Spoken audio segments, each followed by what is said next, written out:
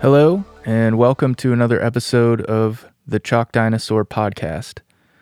On this episode, I'm going to talk about the album Sunset, which was released October 22nd, 2019.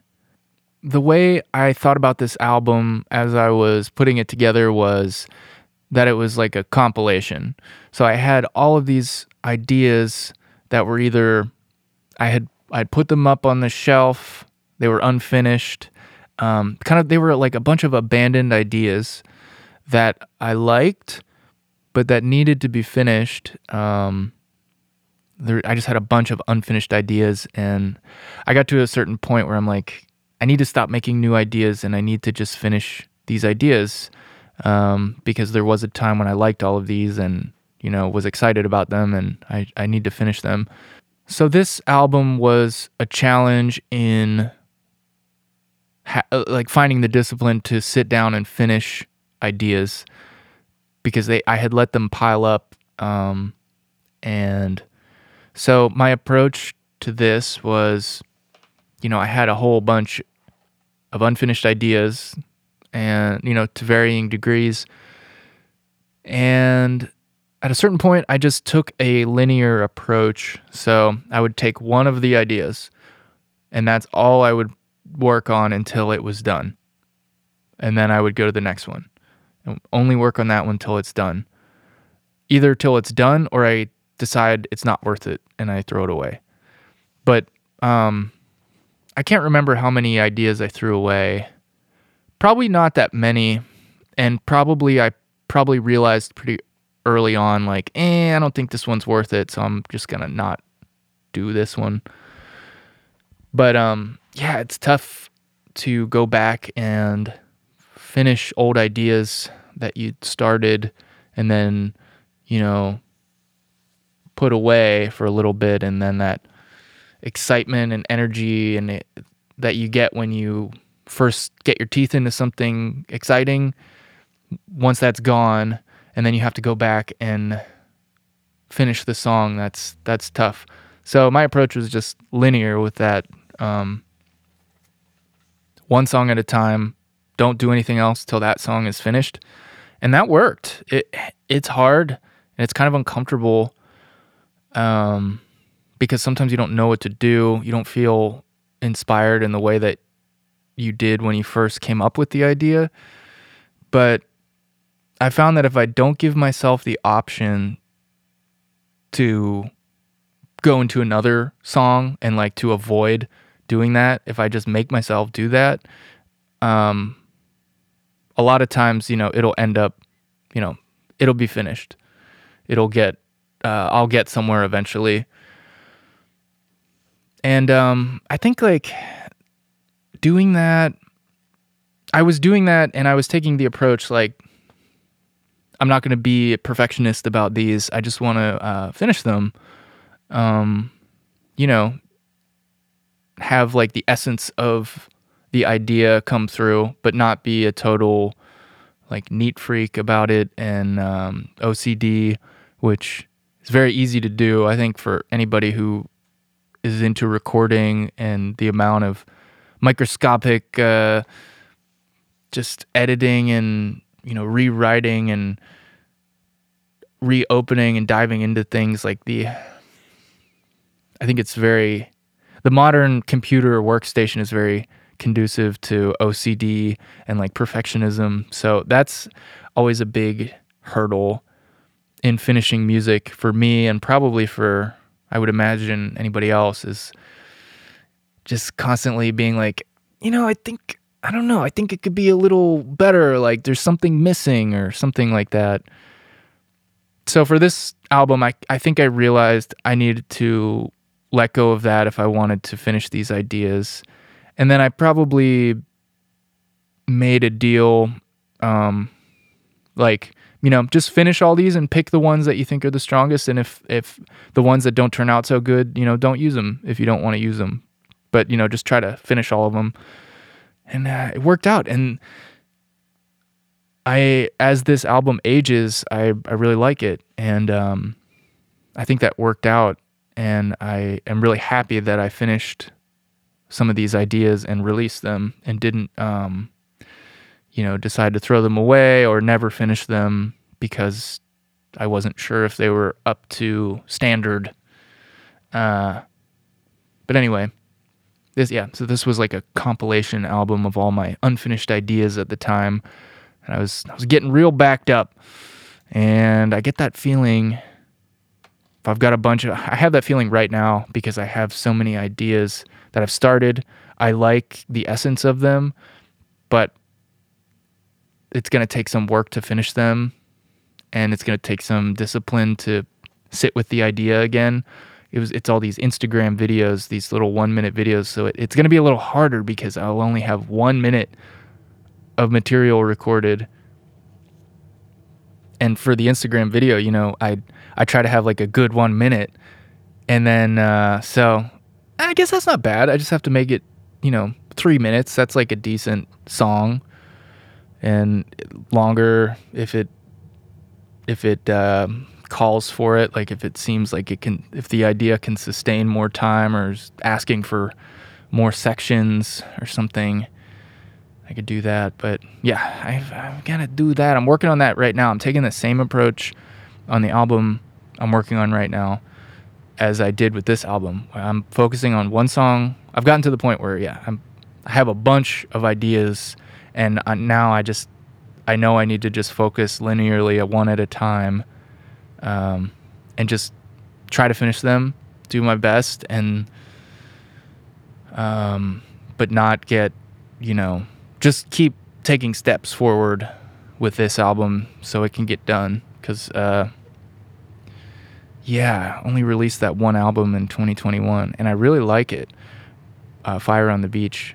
But I would like to release more music this year. So anyway, I'm going to get back to the Sunset album and just go through the tracks and talk about what I remember from making each of those. So the first song on the album is called Adarin's Cradle.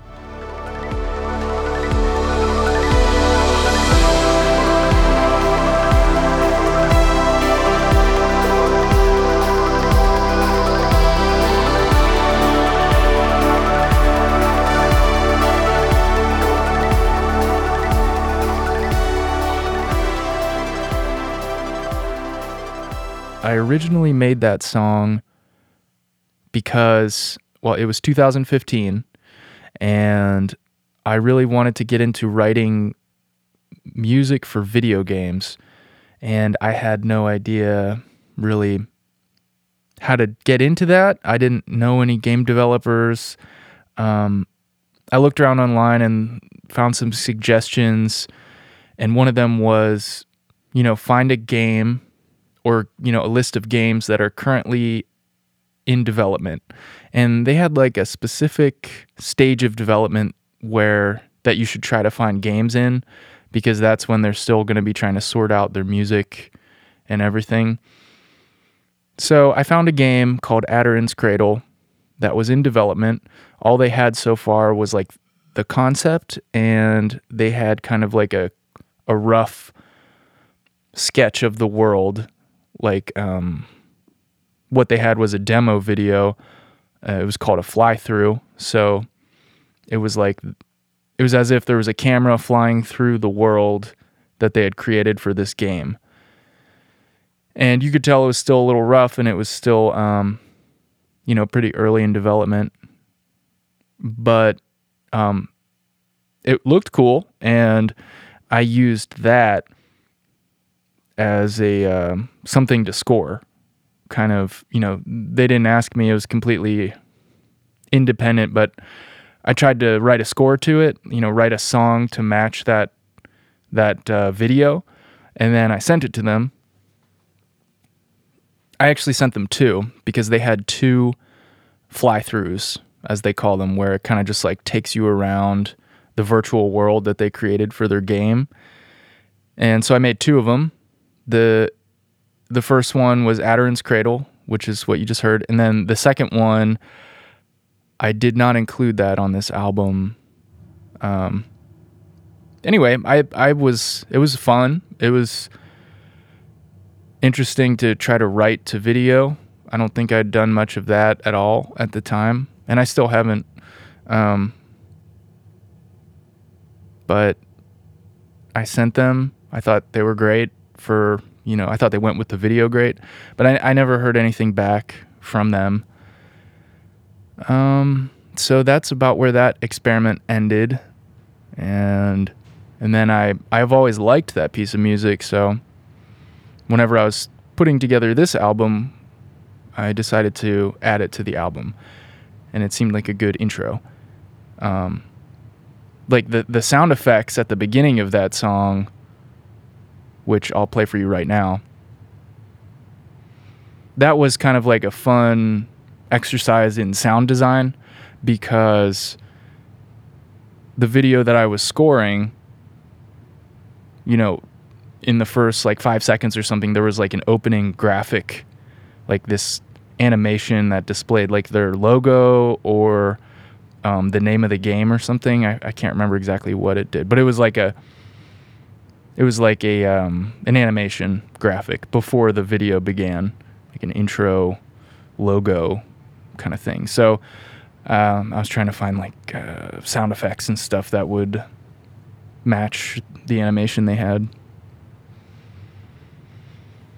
And so this album,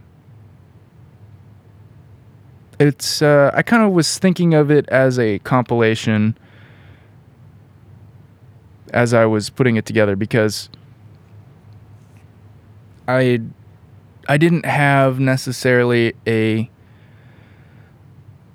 very strong, like pointed idea of what the album would be.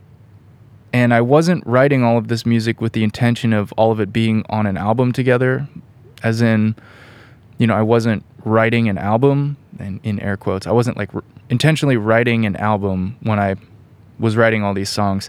I had just accumulated a bunch of ideas, a bunch of like electronic music ideas, and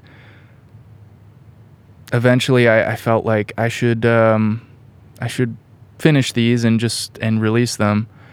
And so whenever I was putting it together, I didn't really see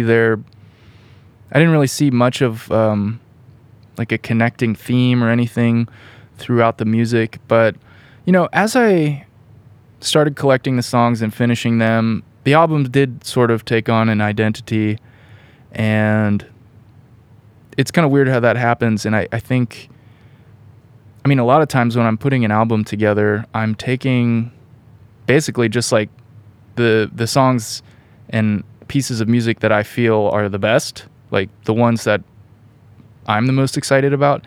I just take all of those that I've collected over the past, however many months, and I just put those together. And I feel like just the fact that they're all kind of from a certain time period kind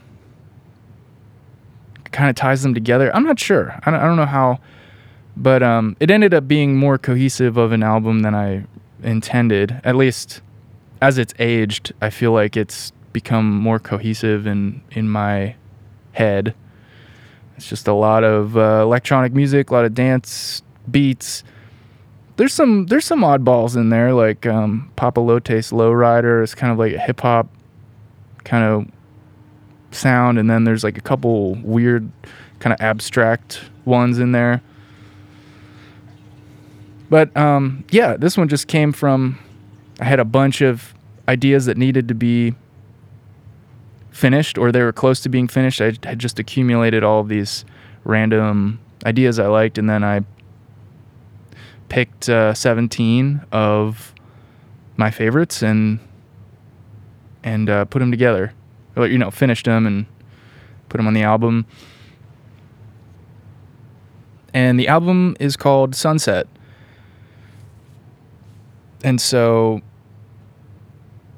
a lot of the songs don't have words, which it can be difficult to name songs that don't have words. So for this, like, once I had the album title, Sunset, I started naming all of the songs sunset themed songs, like that time of day when the sun's going down, it's getting dark, twilight. When the moon's coming up and it's nighttime, and kind of the transition between day and night. So, yeah, that's the story of the first song. I made it trying to score a video game scoring job, and that didn't work, but I'm happy that I got to use it for this album. And track number 2 is a song called Stargazer.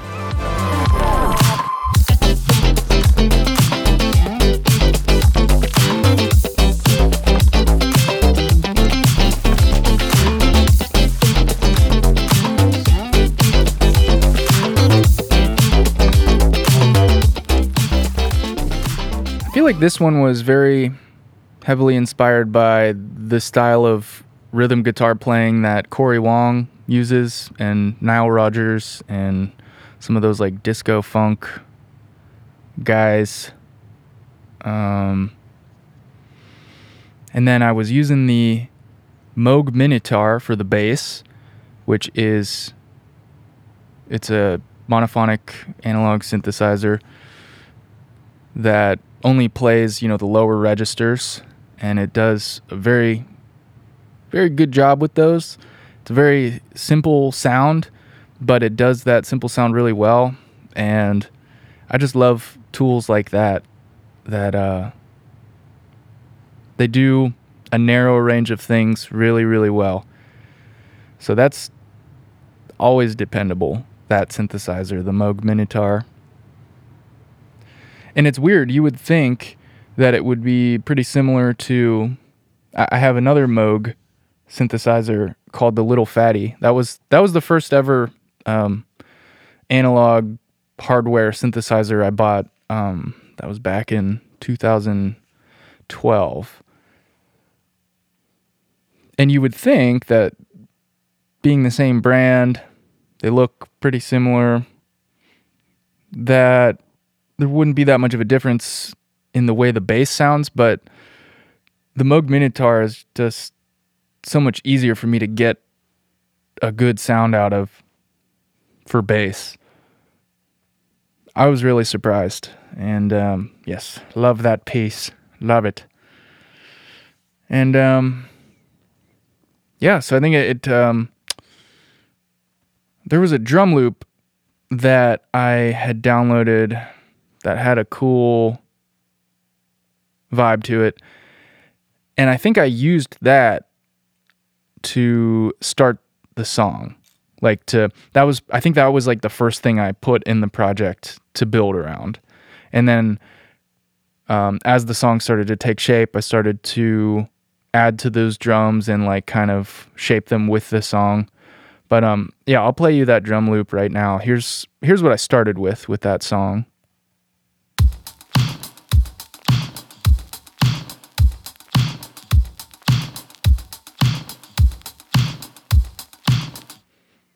So that I liked the way that felt, and I believe the next thing I did was I added an arpeggio, a repeating synth arpeggio, which is a very common place for me to start an idea.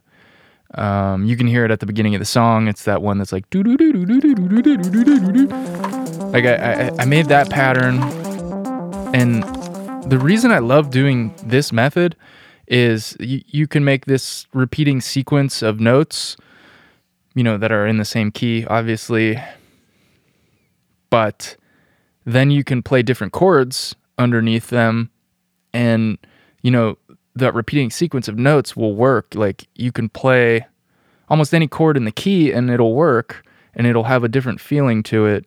So a lot of times I'll make a repeating sequence of notes and then just play different chords underneath of it and see if there's a certain chord progression that I really like. And usually there's usually a lot of different chord progressions that I like, and it's sometimes hard to choose. But anyway, I think that's what happened next. I came up with the chords for like that intro section. And then, it builds up, and whenever the next part comes in, that's when the guitars come in, and that's when the that Moog Minotaur bass and the I think I probably set that bass pattern up first, and then I started playing guitar, trying to do that real rhythmic, almost percussive guitar playing.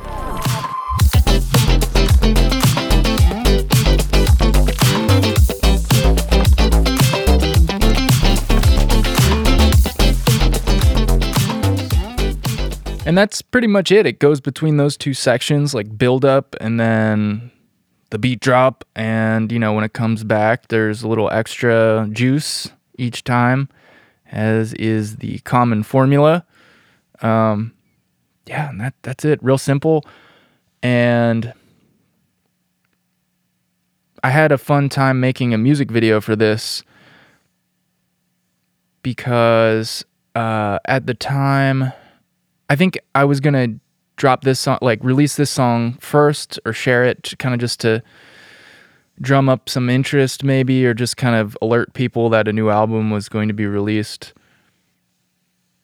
So I made a video for it, and it was a fun experiment because I used this website called Fiverr.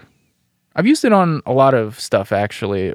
Random jobs. It's a freelancing website where people post their job, like the thing they'll do, and then you can just hire people to do random stuff. So on some of my albums, I've hired people to play trumpet or trombone. I've hired people to make designs, and that never has turned out well on Fiverr for me. I've hired people to run my recordings through their gear at their studio, like if they had a tape machine or something cool that I wanted to hear what it sounded like. And they have this for all different kinds of things, not just music related. So I was looking on Fiverr just to see what was out there, seeing if they had any like dance related ones. And I really wanted to get someone who was dancing in front of a green screen so that I could, cancel out the background and kind of just put the dancer wherever. Like, it just like opened up a lot more possibilities to make kind of like a interesting looking video. And I found this woman from China who would dance in front of a green screen, and you could she had like a number of different kinds of clothes that you could like choose from. So I hired her with a couple different outfits to dance. And then I sent her like a 30-second clip of the song. And then she sent me back video of her dancing to the song in front of a green screen. So then with the green screen, you can replace the background. And then I was able to kind of duplicate the dancer and rotate and reposition and size them. And it was fun to mess around with. And that was the first video project I had gotten kind of enveloped with in a long time, where I was really felt like I was getting into the editing in a creative way, as opposed to just putting clips in proper order and trimming them, going beyond that. So that was fun. That video is on YouTube.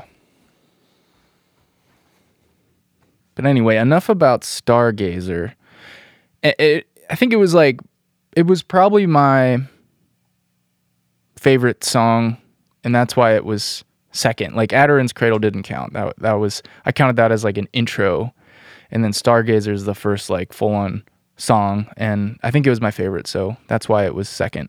Because what I've noticed on Spotify is that the songs just get progressively less listens as the album goes on. There's a couple exceptions, but most of the time the first song gets the most, the second song gets the second most listens, the third song they just like keep decreasing in the amount of listens they have as the album goes on. So at a certain point, I started just putting the ones I wanted people to hear the most up at the front of the album. And also releasing shorter bodies of work, like 3-4 song EPs I really like. The only thing I don't like about that is Spotify doesn't include that in my albums. It includes it in the singles section of my Spotify, and that really bothers me because they're not singles. They're EPs. And I look at them as albums because they're bodies of work. And, you know, a lot of the songs are very long, so like a 3-song EP could be as long as like an LP if it had 7 tracks with the same amount of total time. But anyway, I'm going to stop complaining about that. I found out a way around it, which I have used. If you have 7 tracks, at least, it'll categorize it as an album. So I just make sure all my releases have 7 tracks from now on. Maybe make like an interlude or some littler connective pieces or something, just to get the track count to 7. That seems like a really dumb reason, but I'm very particular about how the discography is like presented. That's why I like Bandcamp, because it shows just all of the albums, like all of the official releases just together. That's also why I've been so resistant and have refused to release singles. Like, I know that it's probably a better strategy because then you're staying relevant in people's minds regularly. You've got something new for them to consume. But I haven't figured out a way, like if I could release an album and release them all one at a time, but when I release them, they go to the album, so the album just keeps growing, instead of them being all separate single releases, I would do that, but I don't know how to do that. And I don't want my Spotify discography to become like a mess of singles, because it would become that, I feel like. And it'd be really hard to find stuff, and I don't know, but it's probably just, I'm just stubborn about that. I want the discography to be clean, not have a million singles, because sometimes that's the way it works for most like pop and like electronic artists. They release singles pretty regularly, and then when I go to their discography and I look at their singles, it's like you're just scrolling down all these individual songs not tied together with like an album structure, and it becomes like watered down almost, or it's like hard to look through, or nowhere to find tracks and stuff. So yeah, it's probably dumb of me to not do that, but I just don't like that, the mess of singles. Anyway, let's continue. The third song is called The Golden Hour. The reference being to, when the sun goes down and it's still light out for a little longer. And you're supposed to be able to get some good pictures during that time. But, I really liked this one because it made me feel good. And I also got to use my flute, the quena, the South American, the Peruvian flute of the Andes, a wooden flute that my cousin Bobby introduced me to. And I love that part. I also, in that song, nobody has mentioned it, but I sampled and I reused some of the vocals from an old song. 2 old songs, actually. I used some of the vocals from a song I made in 2014 called Deviant. And it's on the EP called Dawn.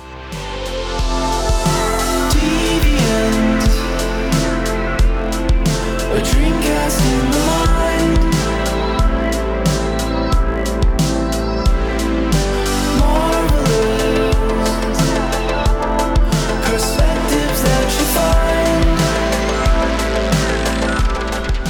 So this song was in the same key, and I just thought I'd see what would it sound like if I,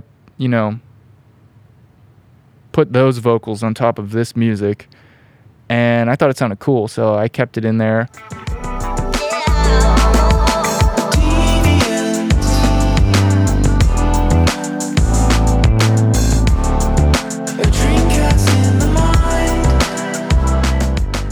And then I used some vocals from a song from 2012 called Solitude.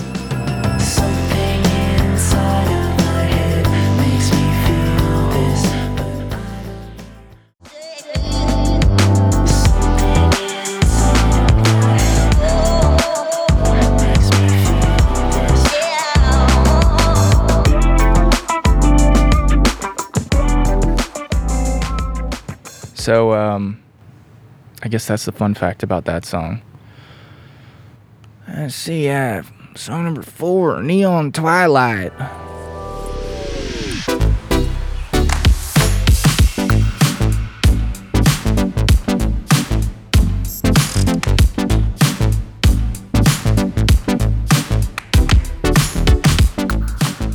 This one, I feel like this one, I feel like I was really connecting with my Prophet synthesizer, which is my main polyphonic analog synthesizer.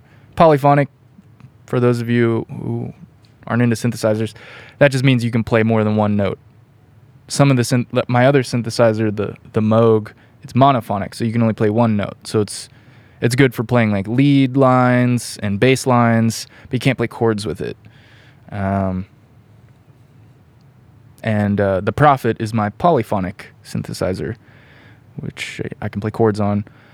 And I felt like I was really connecting with that and getting some tones that I was really liking, like that chimey tone in the beginning. I love that tone. I feel like I still use that tone in other things. It's just such a nice and dreamy tone. And then the tone, like the big fat chords whenever the beat drops, that's also the Prophet. And that's one of those synthesizers that sometimes when I play with it, I'm like, I can't get it to sound good. And then other times when I play with it, usually the times when I spend a little more time digging into the sound and I turn the volume up a little louder so I can really hear well, I can get into some really awesome tones.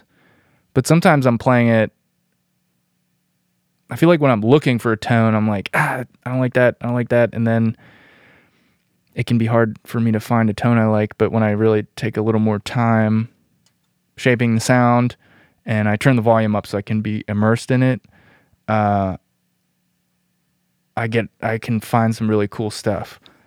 So I guess the lesson there is I should spend more time at louder volumes with my synthesizers. That is the lesson here. This was kind of a weird song to try to solo over, like to play a lead over, which the lead synthesizer sound in this during the after the intro and before the outro, that's the Moog Little Fatty.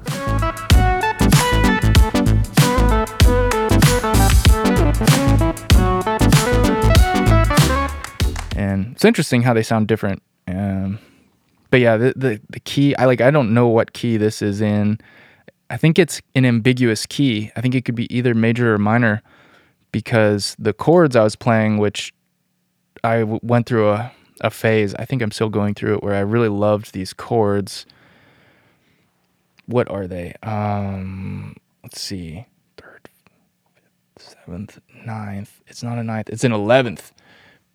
I was really getting into 11th chords without the 3rd. So an 11th chord without the 3rd sounds like how the chords in this song sound. But what's interesting about those chords, if you don't have the 3rd of the chord is what defines it as major or minor. So without that, it's like it's ambiguous. It could be either one. You could solo in a minor or a major key and it would work. So that was a little bit challenging, but I think I just played to it enough times to get something that I felt okay about. And that's all I got to say about that. I feel like that's the chunkiest song of the album in terms of the girth of the beat. So the next song's called Bogue Inlet Moonrise.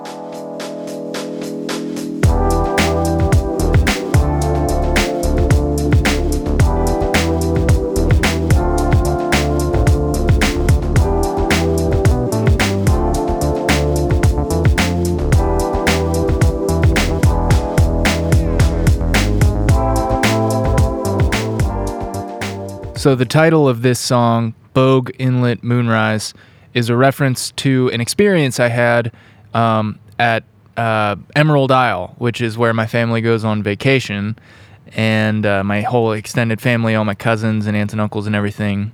And I was out on the beach with my brothers and my cousins for a late night beach session, nighttime beach hangout. And we were hanging out down on the beach, and the night was going by. It became very late, and the moon came up.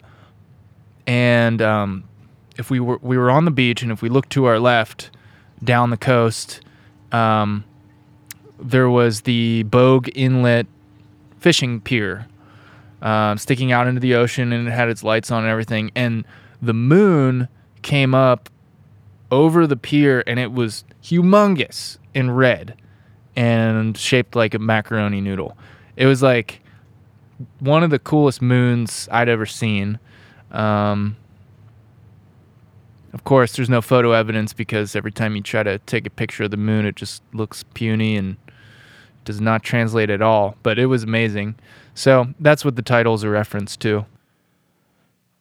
And this song was this was an idea that was started in 2017, and I never did anything with. It started in 2017, and I always liked it, but it just didn't have an ending, or like it just wasn't done. And I think I wasn't sure what to do with it for a while, so it just kind of sat there. And I decided to finish it for this album. And it ended up turning into, so I got back into the song, and I, went through the process of like trying to finish it, and ended up getting inspired to write a whole nother section, which for the album I ended up splitting them, so they're two separate songs. But originally they were supposed to be one song, Bogue Inlet Moonrise, and the song that follows it, which is called If You Want It. And I was a little bit torn because like I was going to keep them together, and it was going to be like a 9-minute, 10-minute song. And then I was like, I think I'll split them up because I really liked the second half, and I kind of wanted that to be its own thing. But if you're listening on Spotify or iTunes, it'll be a seamless transition, so it'll sound like one song, but they are two.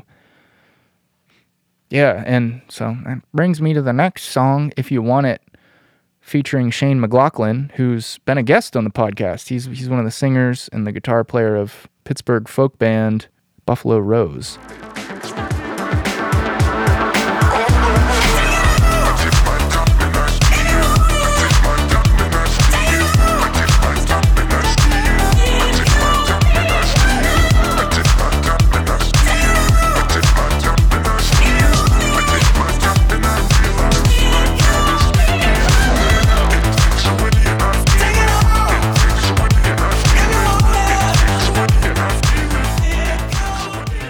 So similar to Stargazer, this song definitely has the same kind of guitar playing influence with those really rhythmic chords a la Corey Wong or Nile Rodgers or any of the people that influenced any of those people. Just that style, and with coupled with a secondary guitar that's doing single note, very rhythmic plucking stuff. I was really into that sound at this period of time, and the bass, I'm pretty sure it was the Moog Minitar again, and it was doing that driving like 80s type of bass, which is definitely influenced by the 80s. And also I love this song called DeLorean Dynamite by a guy named Todd Terje, and I just love the sound of that driving like 80s bass, so I use it in a lot of songs, and this was one of them. I love the sound of that driving 16th note bass, like da da da da da da da, and then playing big chords on top of it and changing the chords and having that bass note stay on the whatever root it's playing. I do that all the time. But anyway, back to Shane, the vocalist on this track. He came over one time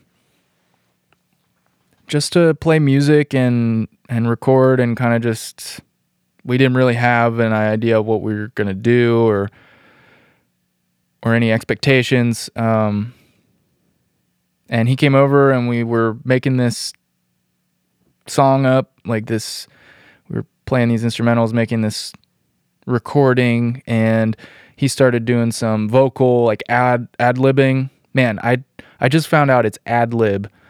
For the longest time, I think my whole life I've been calling it ab-lib with a B, ab-lib, but it's ad-lib. Hopefully nobody noticed. But yeah, he was like improvising vocals, and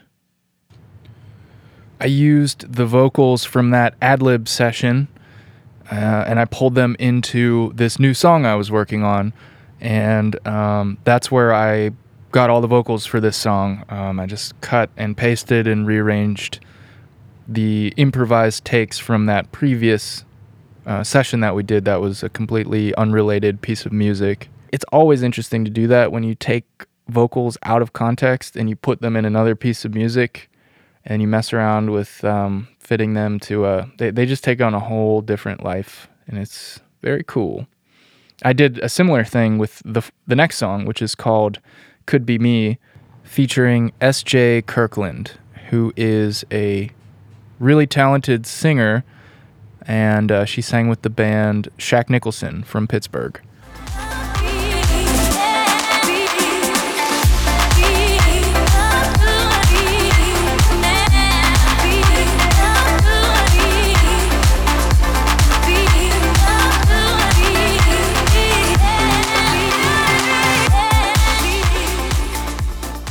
So those vocals are actually from a Shaq Nicholson song called Fungus Parkway. And I had the isolated vocals because I mixed and mastered their album. With permission, I I used some of those vocals and cut them up and rearranged them and put them into this song to see how they would sound, because I really don't ever have like female vocals to work with. So that was something I always wanted to try, because SJ has a really great voice, and I really loved what it added. It kind of took the energy to another level. And during this period of time at the Chalk Dino house in Southside, where I was living with my brother Nick and our friend Andrew, Andrew has shown me a lot of music, a lot of like house music that was kind of like, it's hard to describe what it was like, mellow and deep, but driving still with some get up and go, but mellow still somehow. And that was like a big influence in this album, and so was this Tycho DJ set that Andrew sent me or showed me one time. It was a Tycho Sunrise DJ set at Burning Man. And I listened to that a good bit, and that definitely inspired a lot of the kind of emotions and feelings on this album. Kind of like mellow but driving and deep music. And some of the, I mean, that influenced a lot of the songs on this, but a lot of my, like, the result of that is usually, like, I have a hard time, like, keeping it too mellow. So a lot of the time it gets a little higher energy than, like, what the inspiring music was for me. There's kind of this weird thing that's hard to achieve when I try to make house music, like with that like the dance beat music. There's something that I find it very hard to produce and to mix. Just, I think the style is kind of foreign to me. And I mean, I feel like I've tried making a lot of it, and I feel like I have not really, like, quite nailed the way that they do it. In terms of what I was saying was, like, there's a lot of that type of music where there's not a whole lot of high end, like treble. It's like a lot of, like, bass and low frequencies and, like, mellow filtered stuff. And I feel like when I try to make it, a lot of times it gets way brighter than the stuff that I like. It ends up getting way brighter and more, like, in your face. And yeah, it's very difficult to capture that. I was just, I came downstairs. My girlfriend, Alyssa, was riding a Peloton, and I could hear the song Losing It by Fisher playing.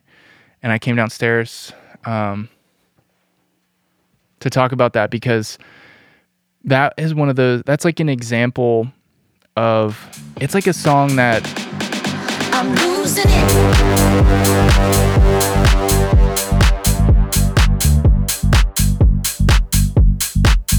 I had heard it, I don't remember when I heard it, but I remember liking it a lot. And then I remember seeing, like, a live video of him, you know, when he puts that song on, and it's like a barn burner or whatever. I don't know if that's a real phrase, but it was like a really, like, a climax of a set. Like, crowd just gets, like, so energized. There's so much energy in it. And then when you listen to the recording,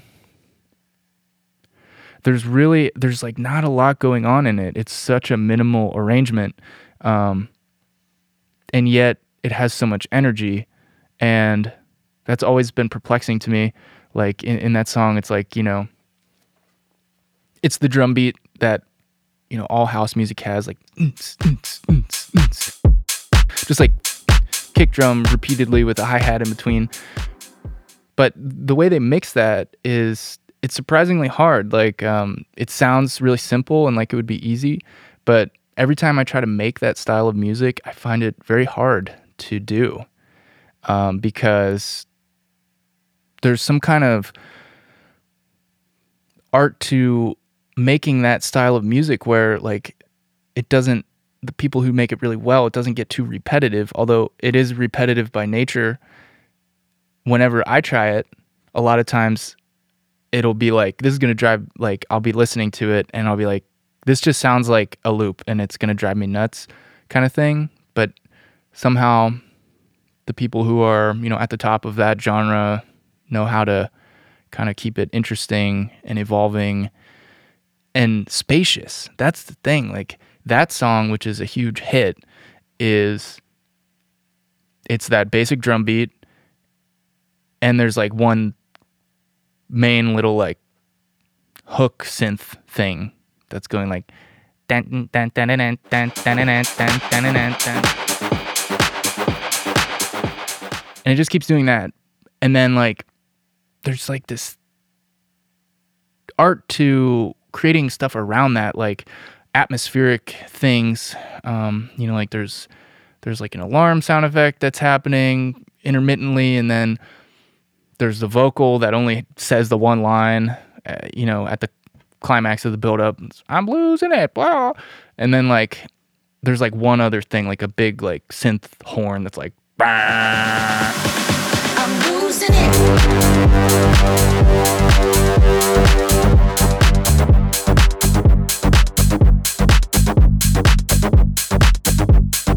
Which is I hear that sound a lot, and it's a very effective sound. I've dabbled in the synth horn myself. But yeah, I'm always just amazed at like how much harder it is to make that kind of music than you would expect. And whenever you dissect it, it's like it doesn't seem like there's very few elements, and that's kind of what makes it hard. And the drum beat is very standard, but it's hard to make it sound good and like interact with the bass in the right way. I don't know. I still haven't figured it out. I would love to be able to make bangers, as they call them, of that style, but I have not figured out how to do it. They always come out like sounding like, I don't know, my own style, which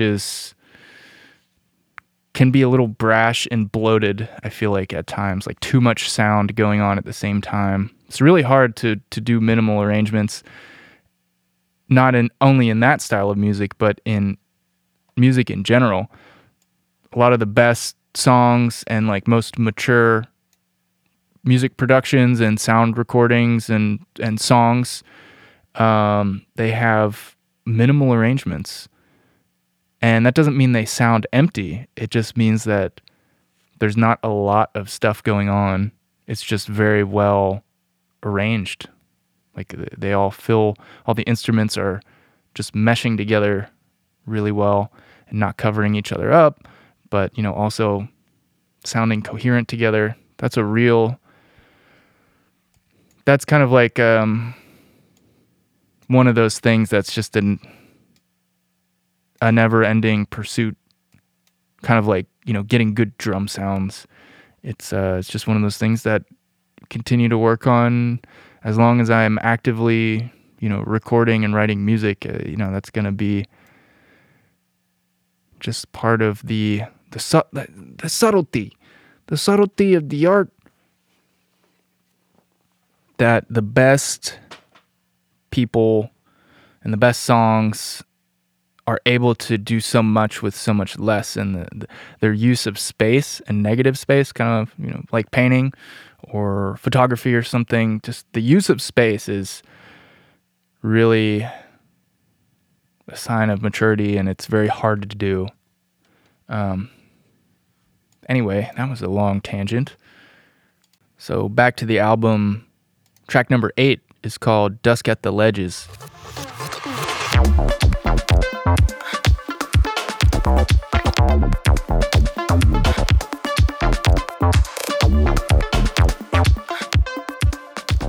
So for a lot of this album, I wanted it to flow from one song into the next.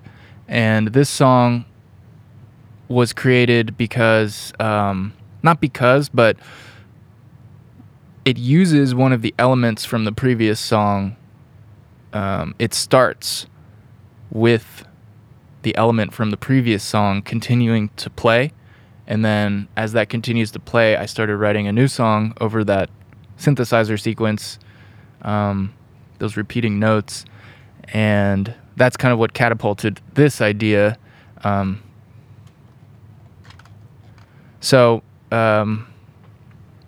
Yeah, I guess not too much more to say about this one other than I used some bird sounds at a certain point, and I think that's all I have to say about this song.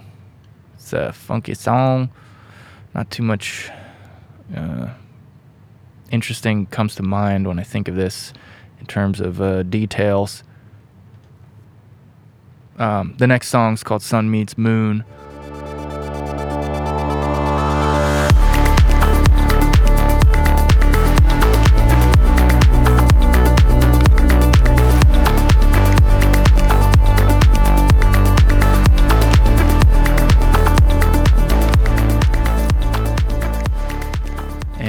this is one of my favorites on the album. It was one of the ones that was pretty strongly influenced by that Tycho Burning Man DJ set. Kind of like the emotion of it, and yeah, that's it. I messed around with some vocals in this one, not words, but just atmospheric vocals. That's what plays at the beginning of the song, and I really saturated it, like distorted it, and I like auto-tuned it, and then I put a bunch of reverb and delay on it.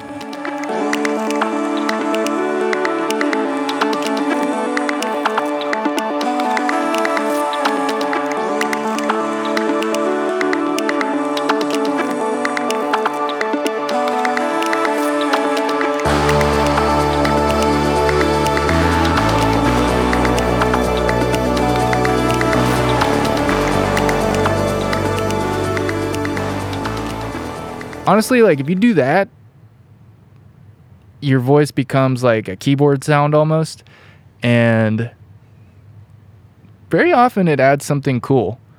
And it can be used very creatively. Auto-tune gets a bad rap, but you can use it creatively for sure, and definitely very interesting tool. But and there's something about the human voice that no matter what, if it's auto-tuned and processed to hell and it no longer even sounds like a human voice, there's something about it that makes it like stick out beyond all the other instruments, and it has like, maybe it's the way our ears are evolved or something, but it always adds this extra layer of interest, at least to me, or like this interesting texture. So I like do that whenever I can. It's kind of a pain in the butt if you're not a good singer. I'm like good enough that I can, like, if I'm recording, I can usually get it to sound the way I want, but I do not feel like I have very good control over my voice in general. At least not as much as I would like. Whenever I see singers that so fluidly express through their voice, it looks amazing, and I would love to be able to do that. But I know it takes a lot of work, and I have not done that, so I can't expect to have that kind of control. The same could be said about any instrument or anything. Anytime I watch somebody doing something very fluidly that they have a lot of skill at, it looks great, and it looks like it would be really nice to be able to do that no matter what it is. If it's somebody who's good at surfing or playing guitar, like somebody who can just, there's like no friction between what they're trying to express and what they can do. That's I love seeing that, and I would love to get to that point. I know that with all the instruments that I play, the closer I get in that direction, or the further I get in that direction, like the less, the more freely I'm able to express without limitations of my skills, the more fun it is and the more rewarding it is. The only problem is, like, the part that you have to do to be able to do that is really, like, boring to me, which is practice. Luckily, recording music and performing music gives practice. It gives like a purpose, like a very directly purposeful application of practice. And also, like, I if I'm recording, I have to keep playing something until I get it the way I want it. And if we're performing, I have to practice a lot to, so I don't embarrass myself. So I don't let the band down with my mistakes. So I don't let the crowd down. Just kidding. I feel like I've definitely realized that as a performer, you're way more tuned in to your mistakes and how things are supposed to sound, versus the crowd who's, probably with their friends, probably having a conversation, to be honest. Like, while I'm making a mistake, it'd probably it would be very easy to miss, especially when you're in a big room with a lot of reverb or the sound's bouncing around. You don't get a lot of detail. This is what I tell myself to psych myself up for show. And if I'm not feeling the most confident in the songs we're playing. But anyway, yeah, where was I? That brings me to number 10, 70 Heaven, which is a play on words because the drums of this song were made with a 707, which is a drum machine from 1985.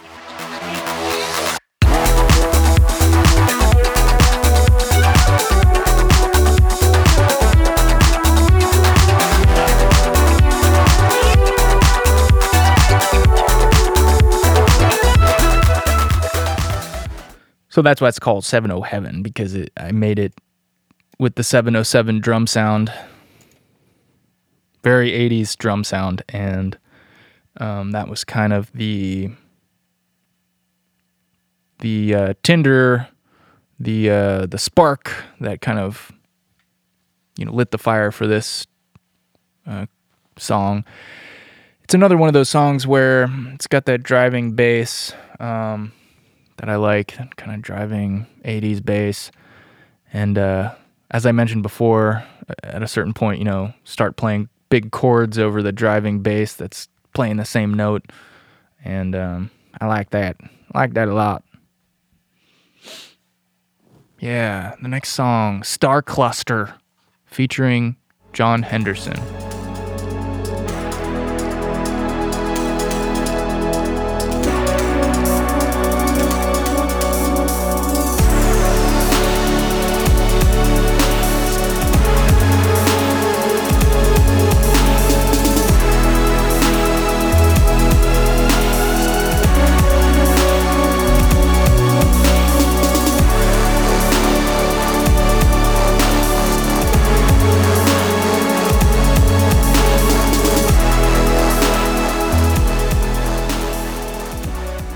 It's hard to say what genre this is, but a lot of different genres in electronic music are defined by their tempo and their beat and the drum tones.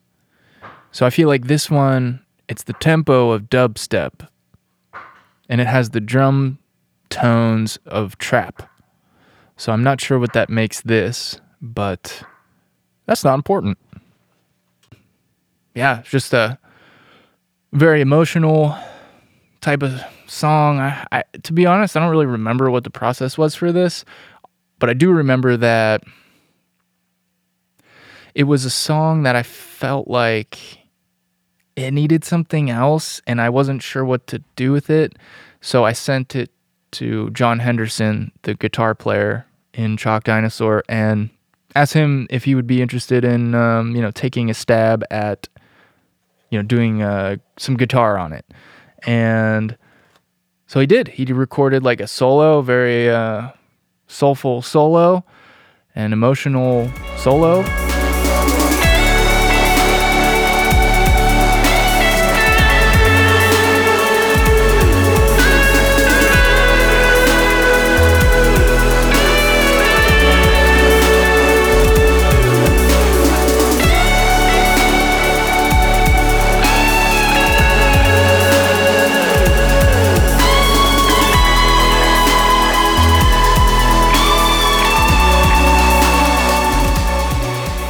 And then that kind of sparked me to try some slide guitar on it, on my Hawaiian lap steel guitar.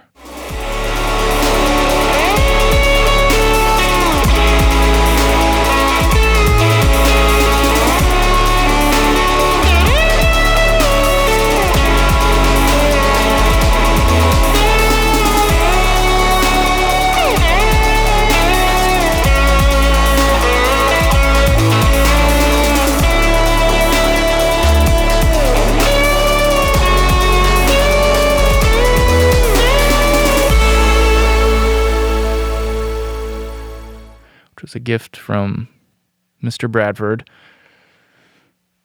who is the guy who, works on my amp and sets up my guitar. And, he was the father of the original bass player and drummer for Chalk Dinosaur back in 2008.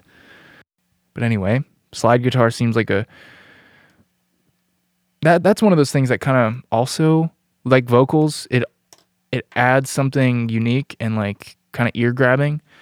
But for this song, it was like a distorted slide guitar, kind of like Allman Bros or something. And so that wrapped it up for this one. I was like, that, with John's additions and then the slide guitar, I felt like, this is this works for me. I'm ready to put a pin in it. I played this song one time live, maybe twice. I can't remember what year. It must have been 2016 or 17. And yes, played it live at the Rex Theater.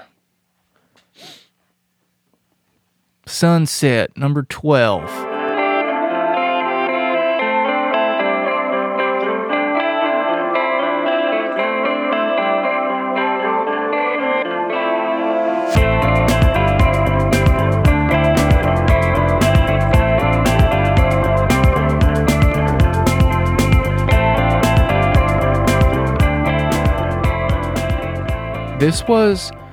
This idea came from, back in 2015 or 16, I had been writing music for Music Library for 3 years at the time for Vanacore, writing a lot of music for TV shows, like background music.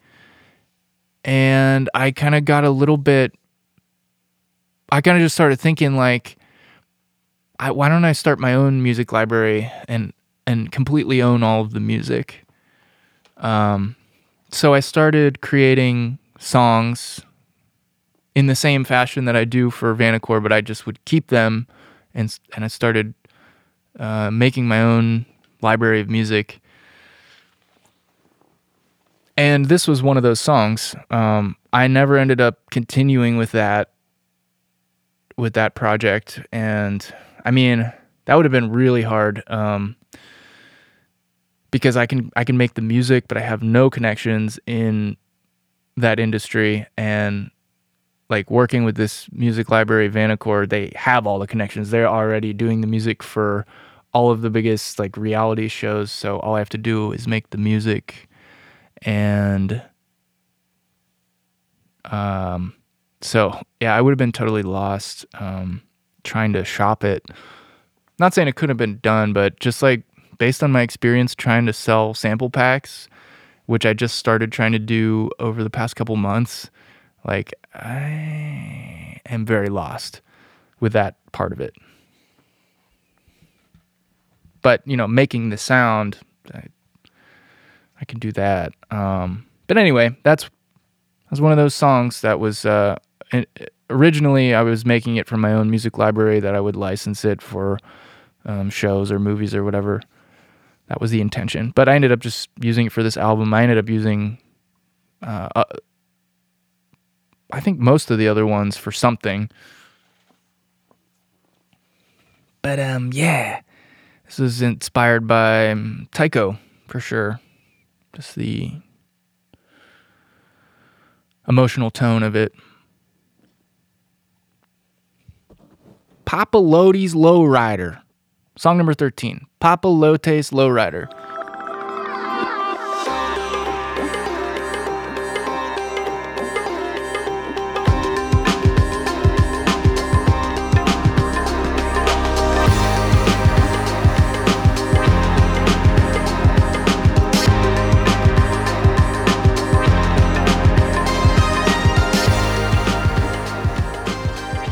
This song is something that my cousin Bobby, he was doing voiceover on this cartoon project someone he knew was making a cartoon, and he was going to do a voice for it, and they consulted me, or they were going to hire me to make the theme song for it, which would have been sweet.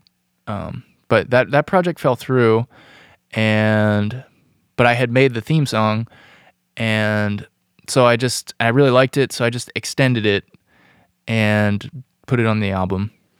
And the criteria for the theme song that they wanted was, I think it was like urban, ethnic, and like yogi, but like city and like hip hop combination. So there's like, some Eastern, I think there's like sitar, some kind of like sitar thing. And it's like, I was trying to combine like Eastern music with like hip hop, like smooth hip hop. So that was how that song came together. And the title is a reference to an experience I had in San Francisco, or maybe it was Oakland. San Francisco or Oakland. My cousin Bobby was living in Oakland at the time, right across from San Francisco. And I went to go visit him, and we were walking around. I think we were walking around Mission Park or Dolores Park. I can't remember what park it was. And there was like a car show going on, and it was all these lowriders, like, yeah, just like bouncing up and down, and like, it was crazy. I've never seen that kind of car show before. It was cool. And then Papalotes was a restaurant we went to, a Mexican restaurant, and I got a very delicious burrito there. So that was the experience of that day. Papalotes, burrito, and then seeing the lowrider car show at near the park. So that was a fun time.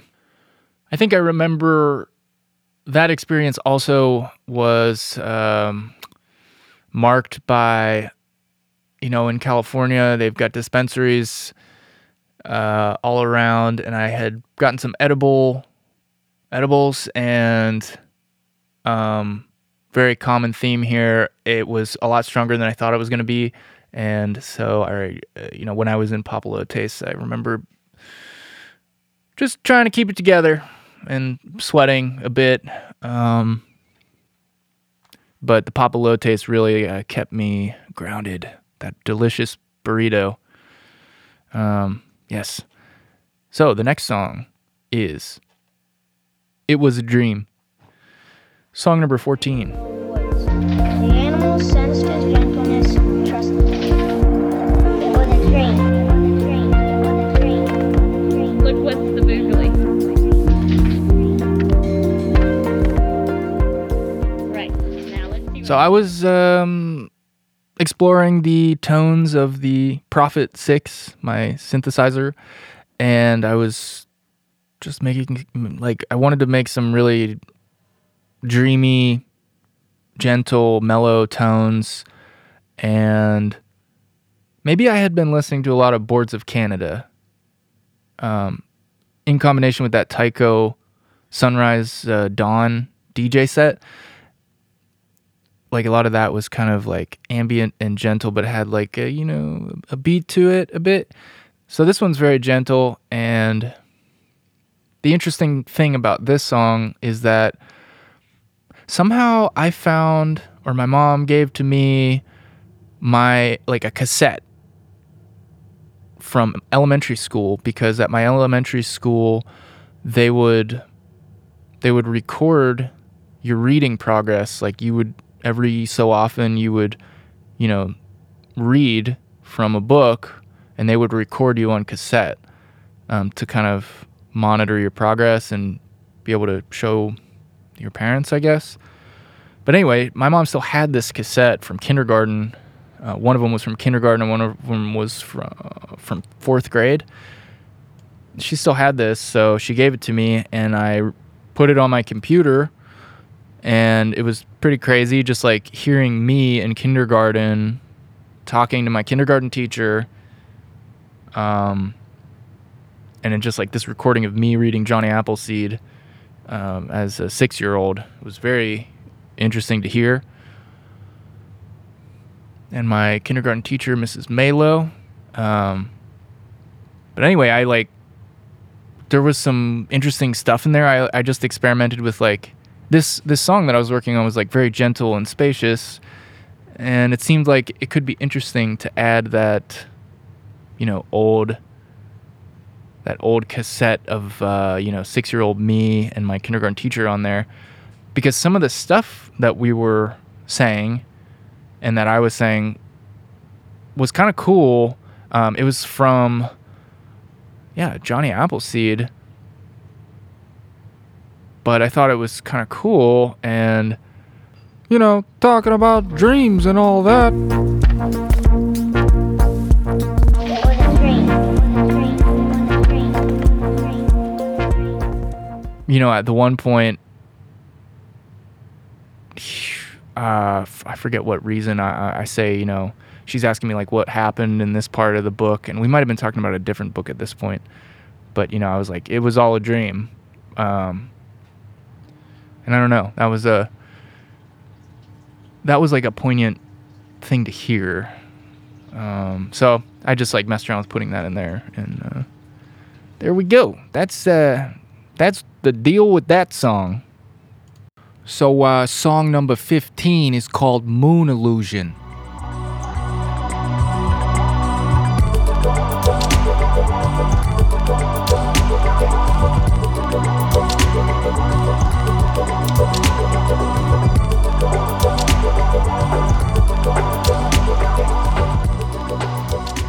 This was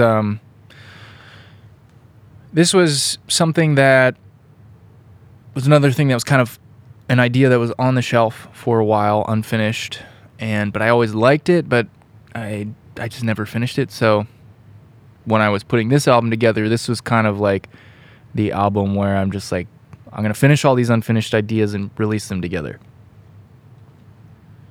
So this idea comes from, I was living at my parents' house in my grandma's she lived in an addition on her house, like a mother-in-law suite. I was living there, and so it must have been 2017. And I have this device called an Octatrack. It's a hardware sampler and sequencer. So, for anyone out there who's not like into music gear, it's basically just like a little beat machine. You can like make beats on it. You can sample on it. So like, I could feed audio into it and sample it and then like manipulate it inside of this box. It was like a computer. It doesn't run on a computer or anything. It's just a standalone thing. And it's very powerful, and you can make very unique, interesting sounding things that I would never make on a computer just because of the way you operate it and like the way the interface is. It's just, it produces much different musical ideas than working in Apple Logic, which is where I do most of my recording.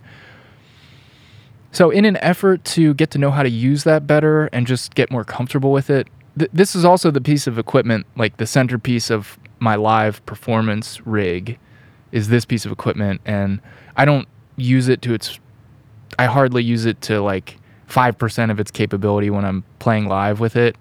So I wanted to get to know how to use it better, and so every day I would try to make a beat or like a piece of music using the Octatrack.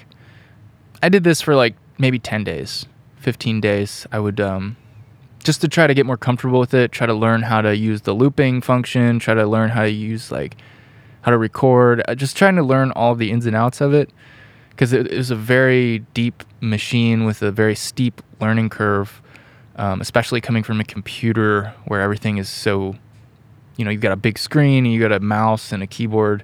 This was all very foreign, so I was just trying to get more familiar and get better at using this piece of equipment. And so I was trying to make a beat every day, just a session, no pressure to really, just learn. is all I was trying to do. And this song was one of those ideas, because they did start to get better. As they started to get better and more sophisticated as I progressed, as I did more of those beats with that machine. And there was an interesting function that I was getting into at this particular time when I made this particular song, and that was like recording external sources into the machine. So because it just opens up so many possibilities. So I had a computer up next to the machine with YouTube, and I plugged the audio from the computer output like into this machine so I could record what was coming out of the computer. And then I would go onto YouTube and I would search, like rainforest sounds or like toilet flushing or like weird sound effects or atmosphere, or like for the main like synth sound in this, I looked up a demo video of like this old piece of gear that has a cool sound. And there was a demo video of a guy playing chords on it. So I like recorded the different chords, and then I rearranged them and like changed the pitch, and just you can do whatever you want to them once they're in the machine. And that was kind of the basis of this. It was a lot of like recorded effects and sounds into this machine. But yeah, it's just like I feel so handicapped working in that machine because it's so much different than a computer, and you're so much more limited with like the kind of editing you can do. But there's like also a lot of really cool stuff that you'll never do on a computer just because of the way it's set up. So anyway, that's why I wanted to get more comfortable with it. And that's how that song came about. Song number 16 is called A Cul-de-Sac and Bend.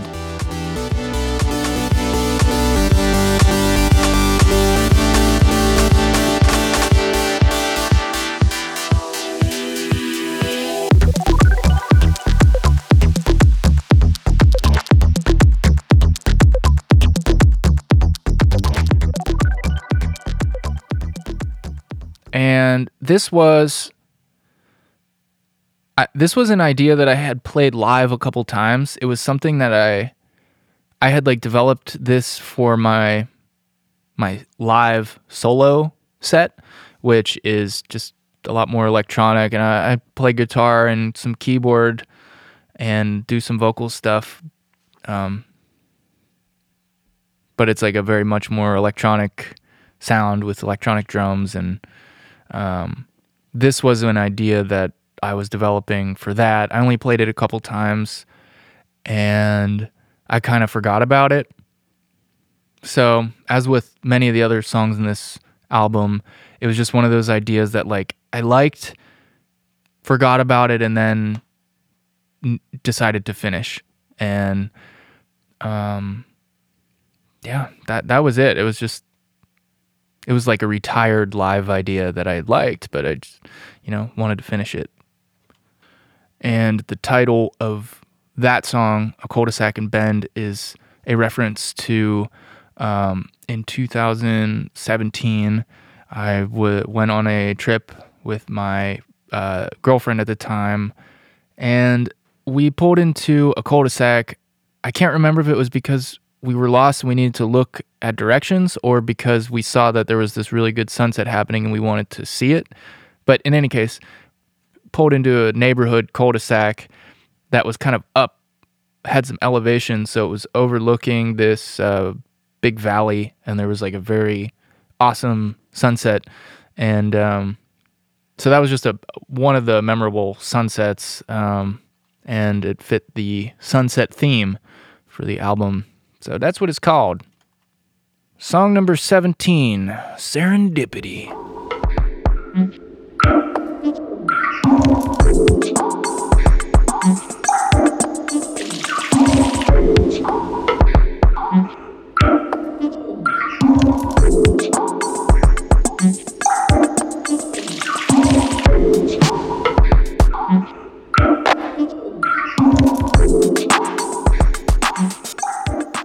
This was a very abstract song, and it was one that I made on the Octatrack when I was going through that phase of just making little beats every day to try to learn how to use that machine. And this was one of them, and it was real weird. Like, would never make anything like that in my normal workstation. And I don't know, there's something about it that I like. Otherwise I wouldn't have put it on the album, but I put it at the very end because I'm like, it might be a little too weird.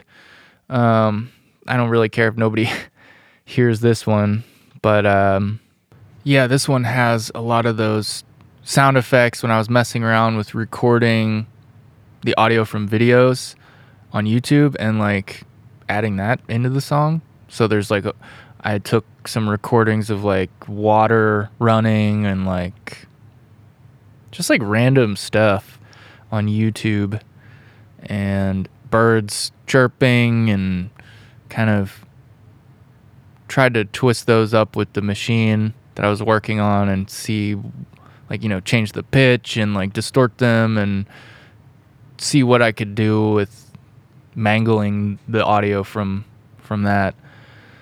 And yeah, I ended up with that weird piece of music. And yeah, that's all I have to say about that. And that is the final song on the album. So that wraps up the song by song analysis of the album. That was a long one. A lot of songs on there. The only thing I haven't really talked about was the album cover, which this was one of the ones that I made and was just, you know, I still am like trying to learn how to do graphic design in a way that doesn't look terrible and amateur, and I feel like I'm getting somewhere, but I'm not there yet. But I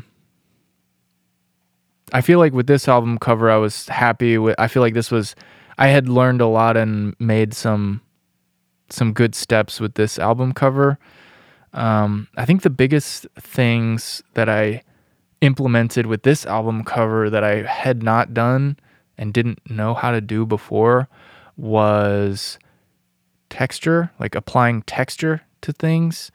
So like you can see the cover has texture to it. It's not just like a flat color. The text looks worn.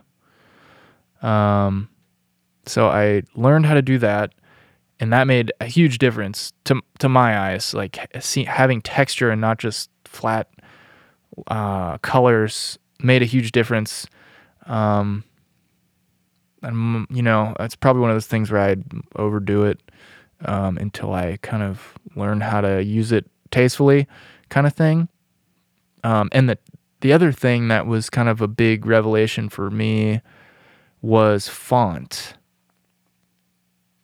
So I spent some time looking around at different fonts and finally was like, okay, I'm willing to, you know, before I was always like, well, what's like a good free font? Like there's got to be good free fonts out there. And you know, your computer comes with so many fonts, but this is the first time I looked around and was like, maybe I can get something better if I pay for it. And you know, I think that I felt like it was worth it for sure. I've ended up buying a lot of fonts since then, but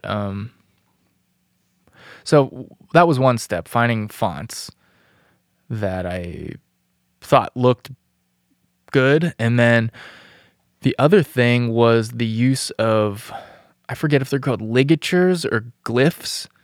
Ligatures, maybe? Like the little fancy curly things on the letters. So like that was cool to mess with, and I feel like that made a big difference. Like the N in Sunset has that curly little underline curly Q thing. You know, the normal N just looks like a normal N, but then I found out how in a lot of fonts, especially premium fonts that you pay for, they've got a bunch of different variations of each letter. So, you know, there's like 3 different Ks, and some of them had the curly thing on top. Some of them just looked normal. Some of them had, an alternate curly thing. So you could kind of really change the way the text looked, and I feel like it made it look a little more unique. Yeah, and just like messing around with formatting and like different text sizes, different text spacing, outlines. It's a very, very interesting topic. Like, I wish if I was in college right now, and I guess I don't have to be in college to do this, but I would love to have taken a class on typography or whatever the course would be called, where you study fonts and how to use them. Because the further I dive into that, the more I'm seeing and becoming interested in how big of an impact text and font and spacing and all of these elements of font and text is, like, how much of a difference that makes, especially with, I've always found that to be the hardest part, and pretty much, and like one of the biggest indicators to my eyes of like when it looks professional and when it looks amateur. So I would love to learn more about that subject. And I remember my roommate was dating a design student, and I remember her talking about a class where there are probably a bunch of classes that they had to take, but specifically about fonts, and talking about how she was sick of seeing Helvetica everywhere or something. But it is funny because like now that I'm like, once I started paying attention and really like kind of getting familiar with the fonts, like Helvetica, Arial, Futura, and also like seeing examples of like where all of these different fonts, like what brands are using them, you start to see them everywhere, or you start to notice fonts. I like it. I'd like to know more about it. But anyway, that's it right there. That's the album Sunset. And if you haven't heard it yet, it's a very long journey, and I feel like I put the best ones towards the beginning and the weird ones towards the end. So yeah, that's all I got to say about that. If you've made it this far, congratulations, and I'll talk to you on the next one. Have yourself a great week.